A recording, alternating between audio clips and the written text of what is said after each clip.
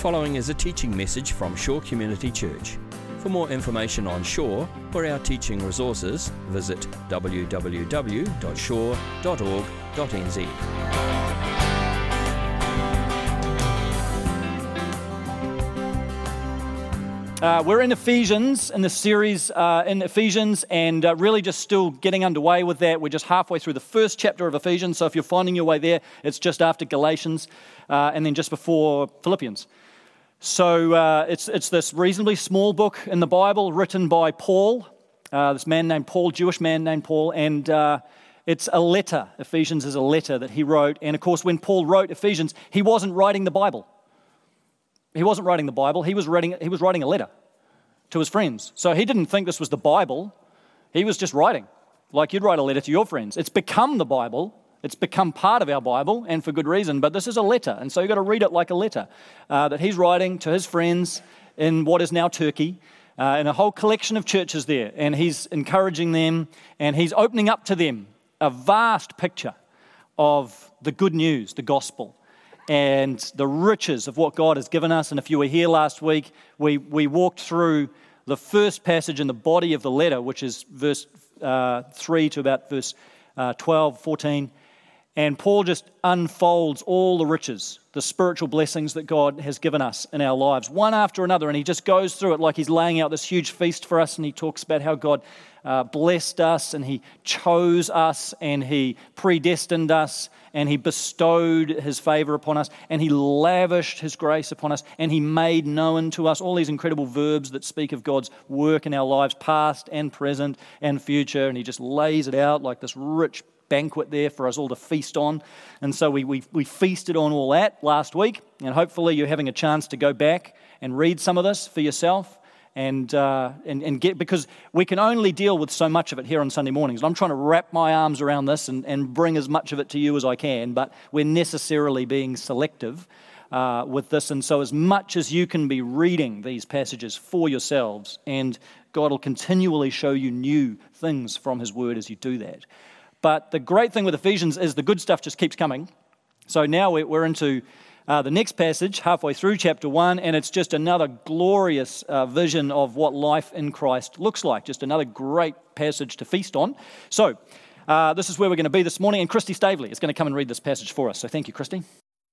For this reason, ever since I heard about your faith in the Lord Jesus and your love for all God's people, I've not stopped giving thanks for you, remembering you in my prayers.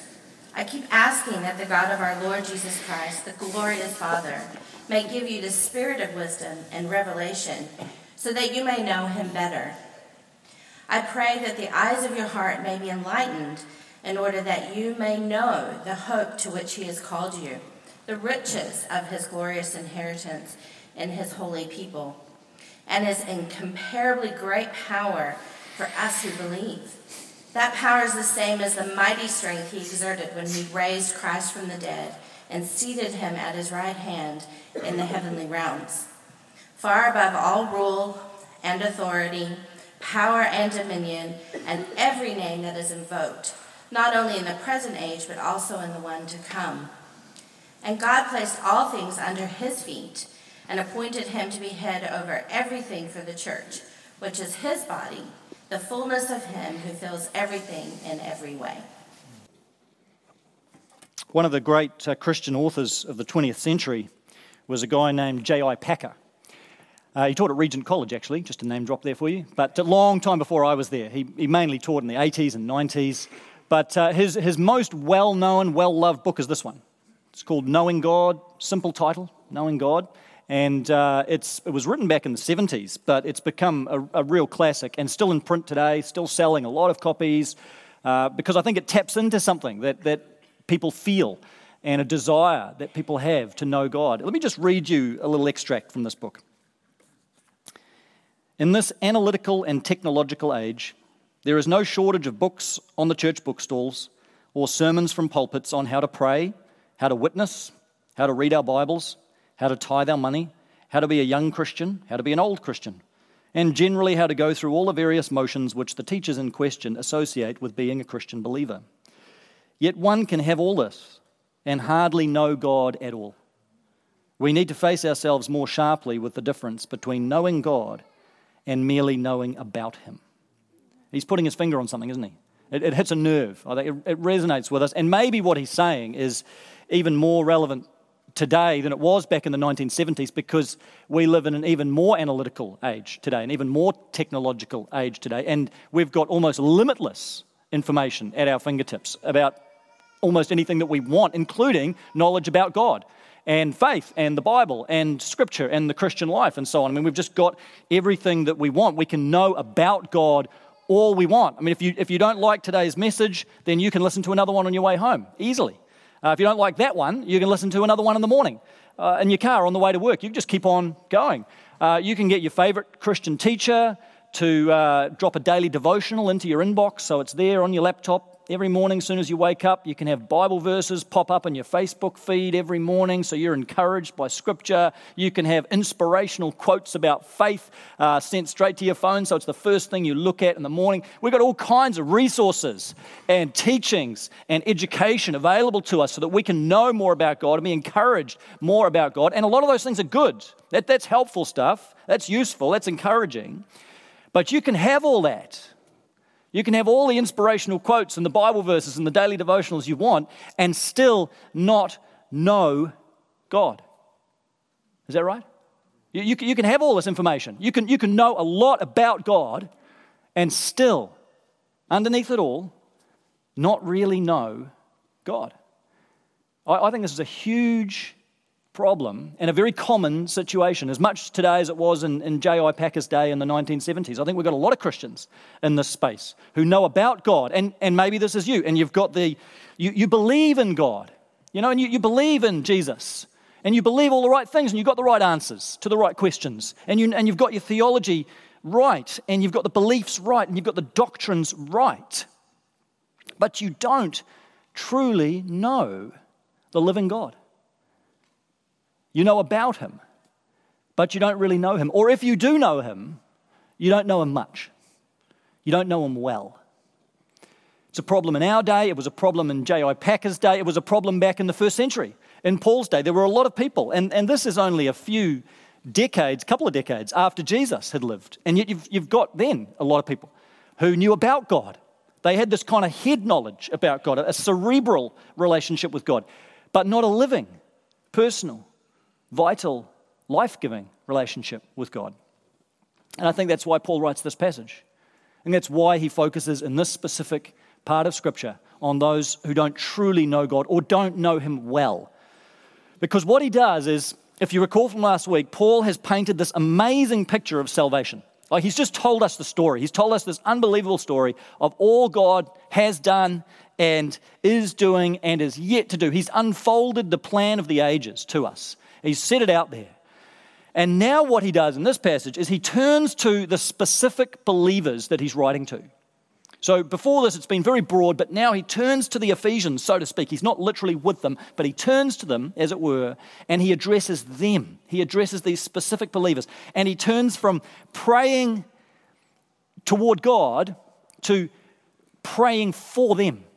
Quite specifically, from praising God to praying for the believers, from blessing God to blessing these believers, and really praying into their lives and into their situations. And at the heart of this prayer, the verse I think that really unlocks the whole thing is in verse 17. This is the heart of what Paul prays for them. He says, I keep asking God, that the God of our Lord Jesus Christ, the glorious Father, may give you the spirit of wisdom and revelation so that you may know him better. That's it. That's the heart of it. 3 words, right? Unlock the whole. There's a lot of stuff here. There's a lot of glorious imagery and language, but that's the heart of it. 3 words. If you want to underline it, if you're an underliner of the Bible, it's okay. It's not sacrilegious. You can do that. Underline those 3 words. Know him better. That's what Paul's praying. He's saying, I've told you the whole story now. I've given you all the theology, but now I want you to know him better. I want you to know him. I don't just want you to know about him. I don't just want you to know this big story. I want you to know all the doctrine. I want you to know the living God who's at the heart of the story. It's not just about knowing a story. It's about knowing the person of Jesus, who make sense of the whole story. And I think if Paul was here, or if Paul was writing to us today, he would pray the same thing for us. And he would say, Shore Community Church, I want you to know him better. I want you to know him. That's really what it all comes down to. You have all the information in the world, all the knowledge in the world, but really what God wants for us is that we would know him and know him better and better and better. Everything else comes from that. Everything else we can say, everything else in our Christian lives, it all flows out of that. Everything else as a Christian is a lived response to knowing God, knowing him personally, knowing him relationally, knowing him genuinely as we are known by him. That's it. It's very simple. And so what Paul does in this passage is he unpacks the idea of knowing God and what it means genuinely to know God. It's not difficult stuff. He describes it in beautiful language, but he uses these three phrases to describe what it means to know God. And so I just want to walk us through them. The heart of it is found in verse 18 and 19. That's the core of where we're going to be, and we'll draw on some other things around it. But these three little tightly packed phrases that open up three dimensions of what it means to know God, what it means to know him personally. So I want us just to walk through this and just hopefully get our heads and our hearts around what it would look like for us to know God and to know him better. So, the first way of knowing God, the first aspect of knowing God is in verse 18. Paul says, I pray that the eyes of your heart may be enlightened. That's a beautiful phrase. The eyes of your heart may be enlightened. You see how he's going for the heart, not just the mind?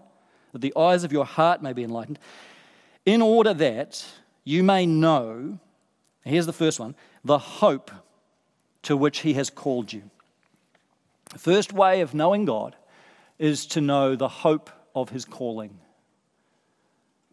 The word calling, the Greek word there, it could also be translated summons, to summon or to call someone. In the ancient world, you could be summoned in a variety of contexts. The word was used in a variety of ways. You could be summoned to court. You could be summoned to a meeting. You could be summoned to a feast. It was an invitation, sometimes a mandatory summons. You are required to be there. But the word takes on a particular meaning because it's used, or the Hebrew equivalent is used in the Old Testament, of God calling Israel. God calling his people to himself. So let me just read you one verse. You don't have to turn there, but Isaiah 43, this is God speaking, Isaiah 43, but now, this is what the Lord says, he who created you, Jacob, he who formed you, Israel, do not fear, for I have redeemed you, I have summoned you. Do you hear that? I have summoned you by name.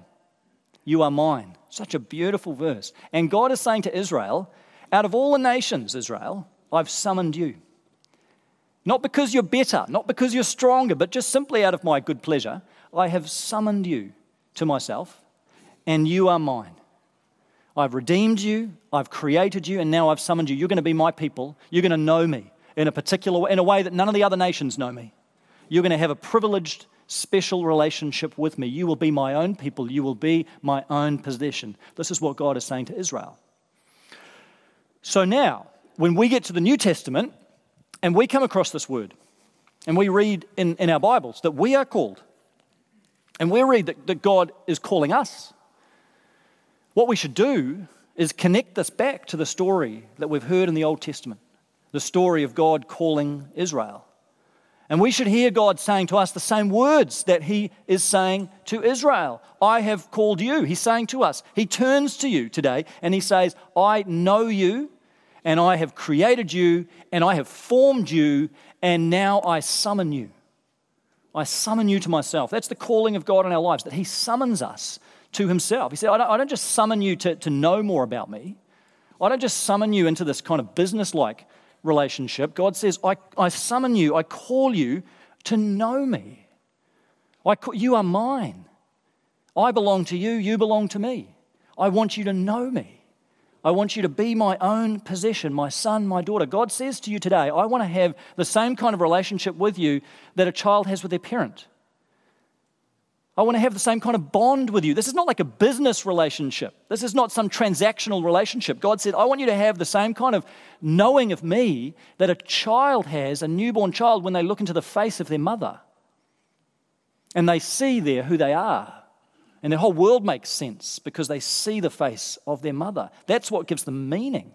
It's what gives their whole life meaning. It's the reference point for everything else that they know. They see their own identity. They see how loved they are. They see how valued they are. They see how cherished they are right there in the face of their mother. And God says, I'm turning my face towards you. And I love you. And I'm summoning you. I'm calling you into that kind of connection. I'm calling you into that kind of intimacy. I'm calling you into that kind of relationship with me. This is not head knowledge. This is not just more information. This is not just more Bible study. God says, I want you to know me in a way that's real, like really real. I want you to know me. That's the calling. That's the calling of God on our lives, not just as a group, not just as a nameless sea of faces, but you personally. God summons you by name, individually and personally.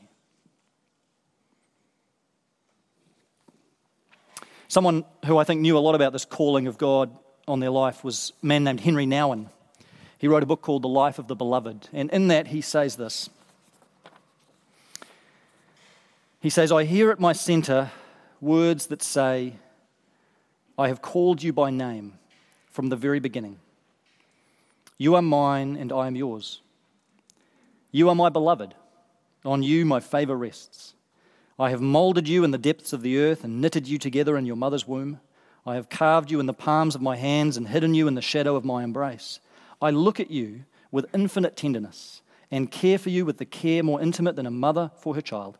I have counted every hair on your head and guided you at every step. Wherever you go, I go with you. Wherever you rest, I will keep watch. I will give you food that will satisfy all of your hunger and drink that will quench all of your thirst. I will not hide my face from you. You know me as your own, as I know you as my own. You belong to me. Powerful words, hey? They go to the core of your being, don't they? And Henry Nouwen wrote those words for a friend of his named Fred, who came to it. Fred wasn't a Christian. He was a secular journalist, and he came to his friend Henry one day, and he said, Henry, could you write something for me and my non-Christian friends about the spiritual life, about the Christian life, and about what it means to know God, what it means to have a relationship with God. He wanted to know. And so Henry Nouwen wrote this piece of writing that he gave to Fred, which has now become the book. And that is an extract from what he wrote to Fred. And then he gave it to Fred, and Fred gave it to his friends, and they all had a read of it. And at the end of the book, Henry Nouwen includes this final little chapter where he talks about Fred's response to what he wrote. And he says Fred came back to him after reading this and passing it around to all his friends. Fred came back to him and he said, look, thanks, Henry, for everything that you've written here, but to be honest, it didn't really touch me. It didn't really connect with me. It didn't really stir us, and I think you don't realise just how secular we really are.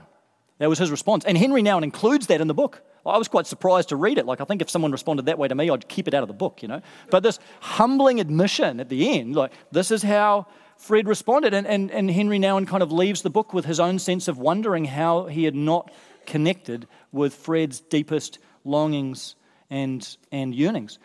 And I was surprised because I find that quote so moving and so powerful. But I guess it just shows you everyone's got their own response. Everyone's got their own choice to make. You know, God's not going to force this on you. He's not going to pressure you to know him. Every one of us have this calling. God's called every one of us. But God's not going to just make it happen for you. He's not going to shove you into it. He turns to you and he says, I invite you to know me, but you've got to respond to this. You've got a choice. And if you want to just stay in that space of just knowing about me, then you are able to do that. God gives you the dignity of responsibility. And if you want to just stay in that space and you want to just know about God, or if you want to stay in that space of not knowing even about God and having nothing to do with God, God allows you to stay in that space as well. He allows you to be where you want to be. If you just want to stay in the shallow waters of just kind of knowing a bit of God and knowing him a little and just kind of having that shallow relationship, that superficial relationship with God, God says, all right, if you want to do, it's not just going to happen by default. You can't assume that just by doing nothing, you will naturally grow into knowing God better. No, the drift will be the other way. The drift will always be the other way because of the influence of everything around you pulling you the other way. So don't be naive. But God says, if you want to walk out of the shallow waters and into the deep, if you want to really know me, then I'm ready.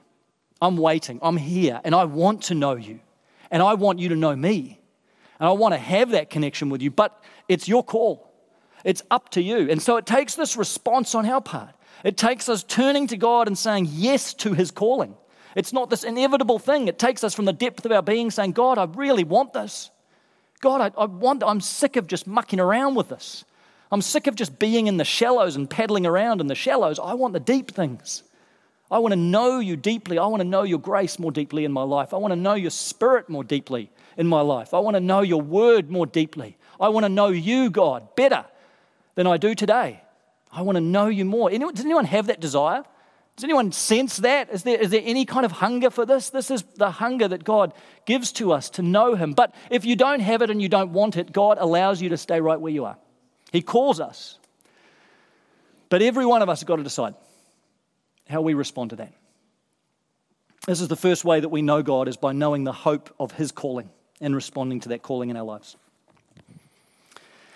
And then Paul gives us the second way of knowing God. Also in verse 18, let me read it again. I pray that the eyes of your heart may be enlightened, in order that you may know the hope to which he has called you. And then here's the second one. The riches of his glorious inheritance in his holy people. Now this is fascinating. We talked, do you remember, some of you last week, we talked about inheritance, because that word cropped up earlier on. It crops up back in verse 14, where Paul talks about our inheritance and the way the Holy Spirit is the deposit guaranteeing our inheritance. Do you remember this? The Holy Spirit is given to us as a deposit, like a down payment, first installation of what is yet to come, our inheritance and the new creation and the new heavens and the new earth. That's our inheritance. But notice that here in verse 18, Paul is not talking about our inheritance. Look at the words closely. He says the riches of his glorious inheritance. Whose inheritance is Paul talking about? God's inheritance. Right at this point, his focus is not on your inheritance. It's about God and his inheritance. That's a strange thought, because we're more used to thinking about our inheritance because we're self-centered people and what I'm going to get in the new heavens and the new earth and how fantastic it's going to be for me. But Paul says, hang on a minute. God's also got an inheritance. God gets an inheritance. And so what is that? What is God's inheritance? Well, one guy thought that he knew exactly what God's inheritance was, and he took this verse a little bit too literally. There was a guy in 1968 in New Hampshire, and he died, and in his will, he had established a trust, and he left £26,000 in this trust. And the sole beneficiary of the trust was Jesus Christ. So he named Jesus as the beneficiary to his will, and Jesus gets £26,000. I'm sure he's very grateful for that. And so this was the idea was, I think, that when Jesus returns, he's going to have £26,000 to start his kingdom, which would be a great help in getting the kingdom of God established on earth, I'm sure. But there was a proviso in the will that Jesus had to return within 80 years of this man's death, or else the £26,000 goes to the government. So that was 1968. What are we now? Just over 50 years on. You know, Jesus has only got another 29 years to get back here, or else he is going to forfeit the £26,000. That's going to go to the British government. So I hope Jesus understands what's at stake. I hope he got the memo about this. He's got a big inheritance waiting for him. So somehow I don't think God is overly concerned about that money, because according to Scripture, he's got something slightly better. He's got a better inheritance that he gets. Now have a look at what it is. The riches of his inheritance in his holy people. Now that's the same word. Do you remember when we started this series, we talked about the holy people Paul mentions in verse 1, and it can be translated as saints. We talked about how each of us are saints. If you belong to Jesus, you're a saint, not because you're saintly, but because you're a saint in Jesus Christ. It's the same word. It crops up here. Holy people, it can be translated saints. And so God's inheritance is in his holy people, which means God's inheritance is what? Us. It's us. God inherits us, his people, his saints, his church, his family. It's a pretty stunning thought when you just let it sink in, that in the end, and remember, God gets to choose his inheritance. So this is not like earthly inheritance where someone else decides what inheritance you're going to get. God gets to choose his own inheritance. He gets to choose exactly what he receives in the end, exactly what he gets in the end. And what God has chosen out of everything he could have chosen in all creation, God has chosen, in the end, he gets you. In the end, what he receives is you. Come on. That's amazing. That in the end, what God is looking forward to right now is receiving you in the end as his inheritance. You are the greatest gift God could receive. Isn't that stunning? That you are that kind of treasure to God? That you are that valuable to him? That you are the riches? You are his treasure? You know, we can never think that we're unworthy or somehow unable to have this relationship with God when he has said things like this about us. You know, sometimes the biggest barrier to knowing God is we just don't feel like God could ever possibly love me, and I'm not worth knowing, and why would God ever want a relationship with me? There's a promise here, there's a truth here that will just put an end to all of that. That if you can truly understand that you are God's inheritance, it will speak volumes to you of just how valued you are by this God, just how cherished you are by this God, just what he thinks of you, that you are his greatest treasure and the prize that he is looking forward to above all. Doesn't that stir your heart to know him just a little bit more? That's how much he desires you. That's how much he loves you. In spite of yourself, he sees everything. He sees all your weaknesses. He sees all your failures and all your flaws. But this is the extraordinary love of God, that in spite of that, he says, I love you anyway. And I make you acceptable in Jesus Christ. And I've named you as my inheritance. I'm looking forward to receiving you as my prize in the new creation. It's incredible. In the end, we inherit the earth, but God inherits us. Unbelievable. That should do something in our hearts if we're awake, to stir us towards knowing God just a little bit more. Okay, finally then, here's the final dimension. So Paul has talked about how do we know God? We know the hope of his calling.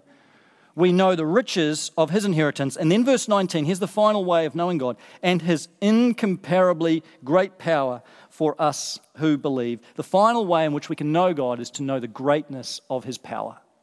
And this is the one that Paul spends the most time unpacking. I mean, he goes on a roll on this one over the next several verses where he describes the power of God and what that looks like.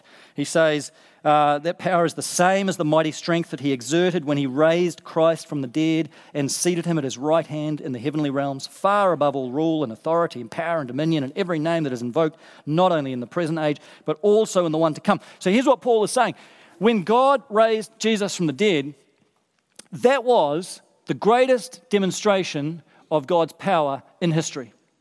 When he raised Jesus from the dead, the greatest. Greater than when he created the world, greater than when he parted the Red Sea, greater than when he appeared on Mount Sinai. The resurrection of Jesus from the dead was the single greatest demonstration of the power of God in history. Why? Because he wasn't just raising one man from the dead. It's not like Lazarus. Because when Jesus walked out of the tomb, this was the power of God overcoming death itself. This wasn't just resurrecting a corpse. This was the power of God defeating death. This was the power of God defeating hell, the power of God defeating Satan, the power of God defeating every demonic power and authority and principality that exists. This is the power of God overcoming all things and establishing his kingdom, his new creation on earth, right in the midst of the present one, by the way, and establishing Jesus as Lord of all, over all things, and then securing Christ's future reign over all things when everything will be under his feet and he will rule directly, fully, comprehensively over the entire new creation. That's the power of God. So here's the thing. Now Paul turns to you and he says, just picture this. All of that power, the power that raised Jesus from the dead, the power that Christ is now exercising in reigning and ruling over all things. He turns to us, ordinary Christians, ordinary believers living ordinary lives, just going through our daily lives. He turns to you and he says, all of that power is yours. All of it. Not some of it, every single part of it. Now all of that great power is available to you who believe. His incomparably great power to us who believe. Even though we're just kind of living these normal lives. We're just doing normal stuff. We're just going to work and raising kids and dealing with stuff and paying bills and fixing broken cars and just eating, sleeping, talking, living. We're just doing stuff. And yet Paul is saying, no, all the power of heaven is available to you at every moment of your mortal existence. Because you have within you the Holy Spirit, and that Holy Spirit is the same Holy Spirit who raised Jesus from the dead. He's not just the feel-good spirit that gives you little warm fuzzies in church when you're singing songs. Oh no, this is the Spirit, this is the power of God who raised and resurrected Jesus physically, bodily from the earth. So if that power is available to us in the present, how are we not tapping into it? How are we not accessing that power? If you're struggling with something this morning, we're all battling with something. If you're struggling with something, you're struggling with an addiction. You're struggling with an addiction to alcohol, with an addiction to gambling, with an addiction to pornography. And you feel like these things have got their claws into your life so that the harder you try to break free, the stronger that grip gets on you. The harder you try, the harder it is to break free. Yeah? And you feel so hopeless. And you feel so helpless in that. You feel so powerless in that. And God says, if you ask me, I will release the same power that raised Jesus from the dead into your life. I will release into your situation. I will release into that battle the same power, the same Holy Spirit who raised Jesus from the dead. It doesn't mean it's an instant solution and a quick fix, but God says, just ask me. Just would you turn to me and ask me, and the power of heaven will be released into your life to bring freedom, to bring healing, to bring renewal, to bring about health, to bring about a new future in your life. God says, just ask me. You may be struggling in your marriage. And maybe you're here as a couple this morning. Maybe just one of you is here. And your marriage is under real strain and it's in real crisis. And you're not sure if you're going to make it. And you feel like, man, this is just, we're just on to our last hope, our last chance. I don't know whether we're going to make it. And God says to you, just ask me, and I will pour into your marriage the same power that raised Jesus from the dead. That power is here. It is available to you. God says, just ask me, and I will pour that power. I will release that power into your marriage. Doesn't mean it's going to be suddenly all better, but it means you can begin in the power of the Spirit to move towards oneness and to move towards healing. Of course, you don't have the power in yourself to do these things. That's not the point. But God says, ask me, and I will give you all the power you need. That's why Scripture says, Peter writes, His divine power has given us everything we need for life and godliness. He's already given us all the power we need. You may be struggling with something this morning that's causing you incredible fear.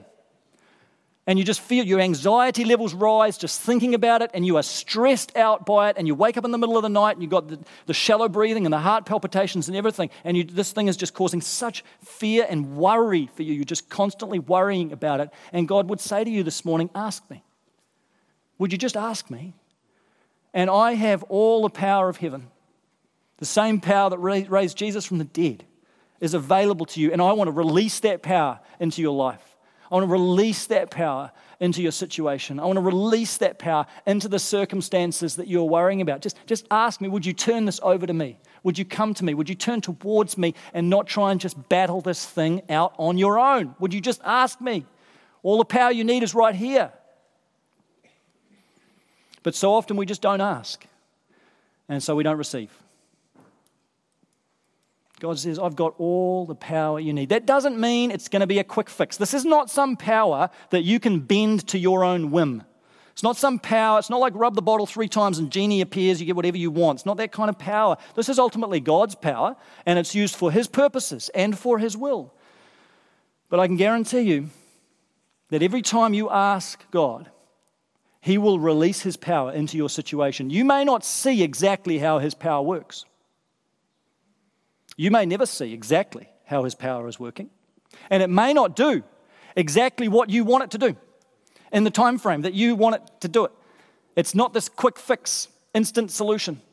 But God says, you ask me. And every time you pray, every time you turn to me, I will respond. Every time you ask me, I will release my power into your life, into your heart, into your mind, into your situation, into your circumstances. I will be working. You can trust me, says the Lord, on this. I am with you. I am for you and not against you. I have all the power you need. Every time we ask him, God will release that power afresh into your situation. I love the story that John Ortberg tells of a time that he and some friends were walking along Newport Beach in California. And they walked past this bar, and there was a fight going on in the bar, and it just spilled out onto the streets. These three guys were beating up this one other guy. And this poor guy was already pretty badly bruised and bleeding pretty profusely. And John Ortberg and his friends felt like they had to do something about this. And so they went over and they're trying to pull these guys off the other guy and convince them to stop attacking him, and nothing was really working.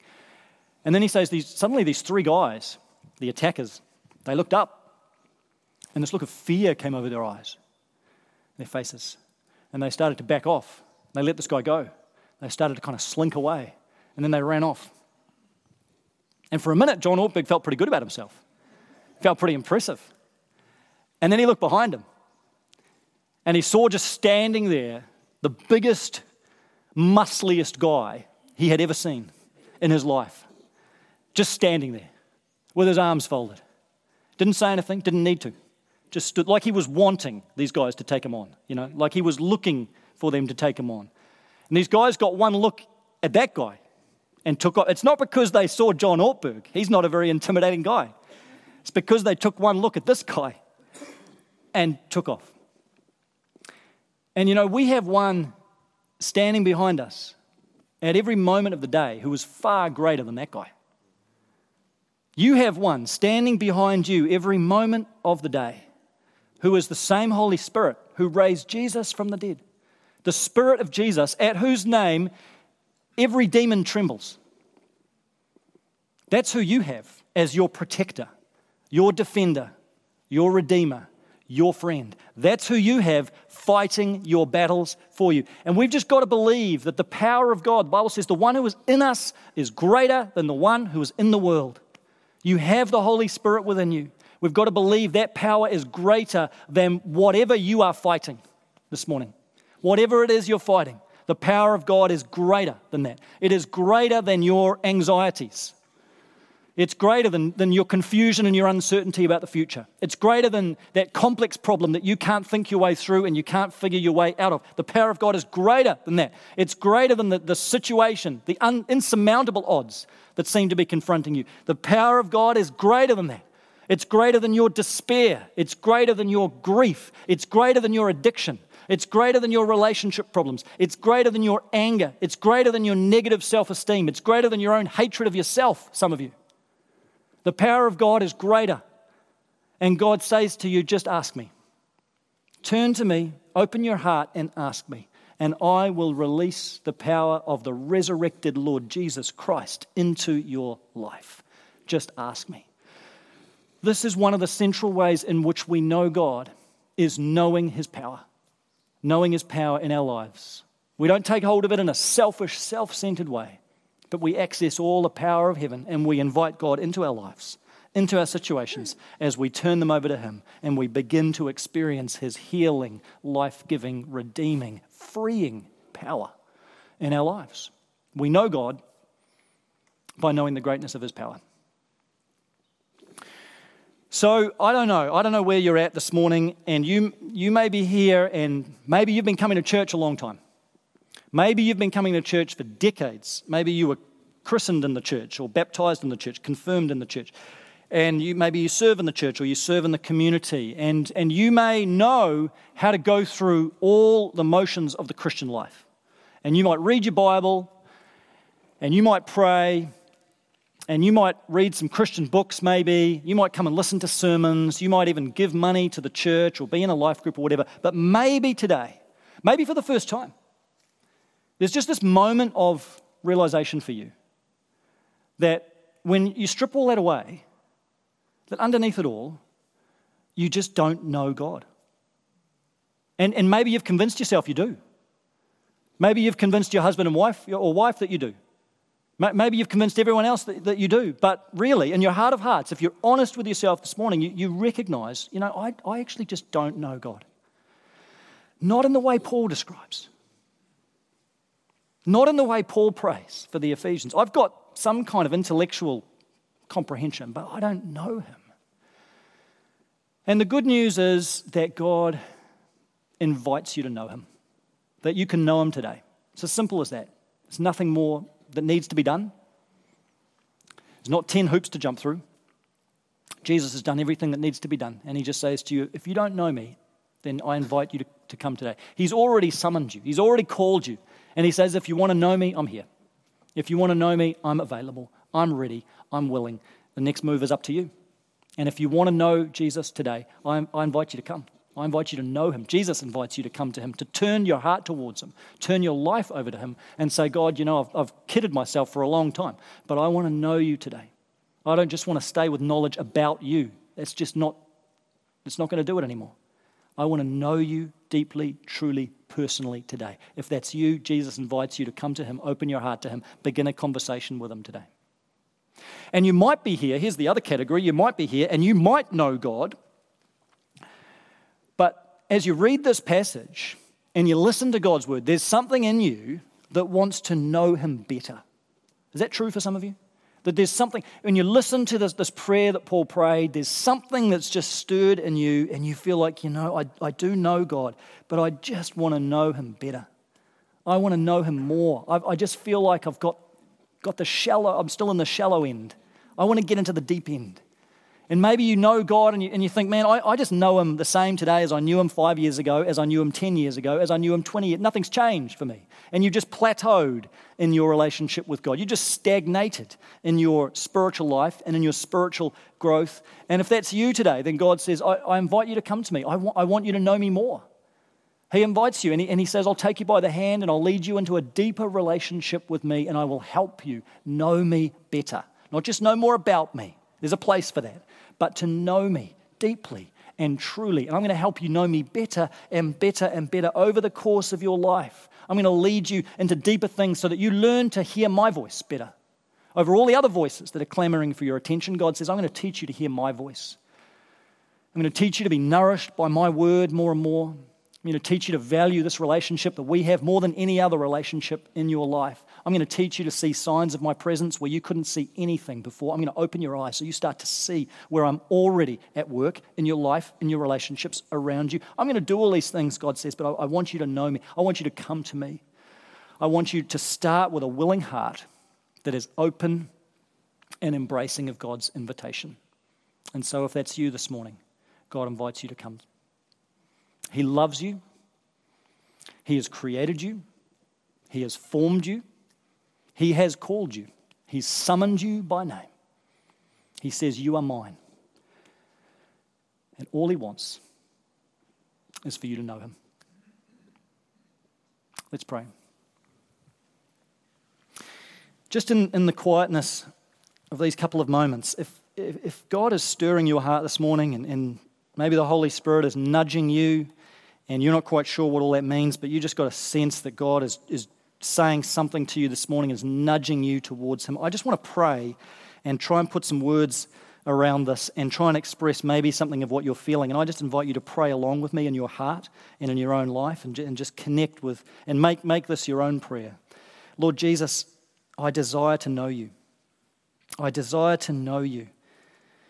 And God, I know bits and pieces about you, and maybe I thought I knew you better than I do, but I see this morning, Lord, as you shine the spotlight into my heart, I see that I don't know you as you want me to know you. And I just want to say to you simply this morning, Lord Jesus, from the depth of my heart, I want to know you. I want to say yes to you, God, without even knowing exactly what that means, without even knowing exactly where that's going to lead me and what that's all going to involve. But I just say yes, God. Yes, I want to know you. Yes, God, I invite you into my life afresh. Maybe you've invited God into your life before, but God, I invite you into my heart afresh this morning. I want to know you again. I want to be born again. Or maybe I want to be born again. Lord, I want to be renewed by you. I want you to take me deeper. I want to grow. I want to know you personally. I want that relationship with you that the newborn baby has with her mother. Father, would you draw me that close? And God, I know that we're going to walk out of here and we're going to go back to busy and complex and often very secular lives. But I just pray that the seeds you have planted here among us this morning would not be lost. I just want to pray the words you've spoken over our life this morning would not be shouted out by all the voices that are going to start yelling at us as soon as we leave here this morning. I pray that what you've done in the hearts of people here this morning, you would now water and protect it and preserve it and grow it, Father, and continue the work that you've started here this morning. Oh, I thank you that you love your people. I thank you that you love your church. I thank you that you love each one of us uniquely and individually. Lord, would you just speak your words of grace, your words of value, your words of affirmation over our lives afresh as you invite us to know you in new ways, fresh ways. Thank you, Jesus, for your invitation. We respond to you this morning. We respond to you from our hearts. In the name of Christ, amen. This has been a teaching message from Shore Community Church. For more of our teaching resources, or to donate to our teaching resource ministry, or for more information on Shore Community Church, visit www.shore.org.nz. Alternatively, you can email office@shore.org.nz or phone 09 415 0455. Thank you for listening.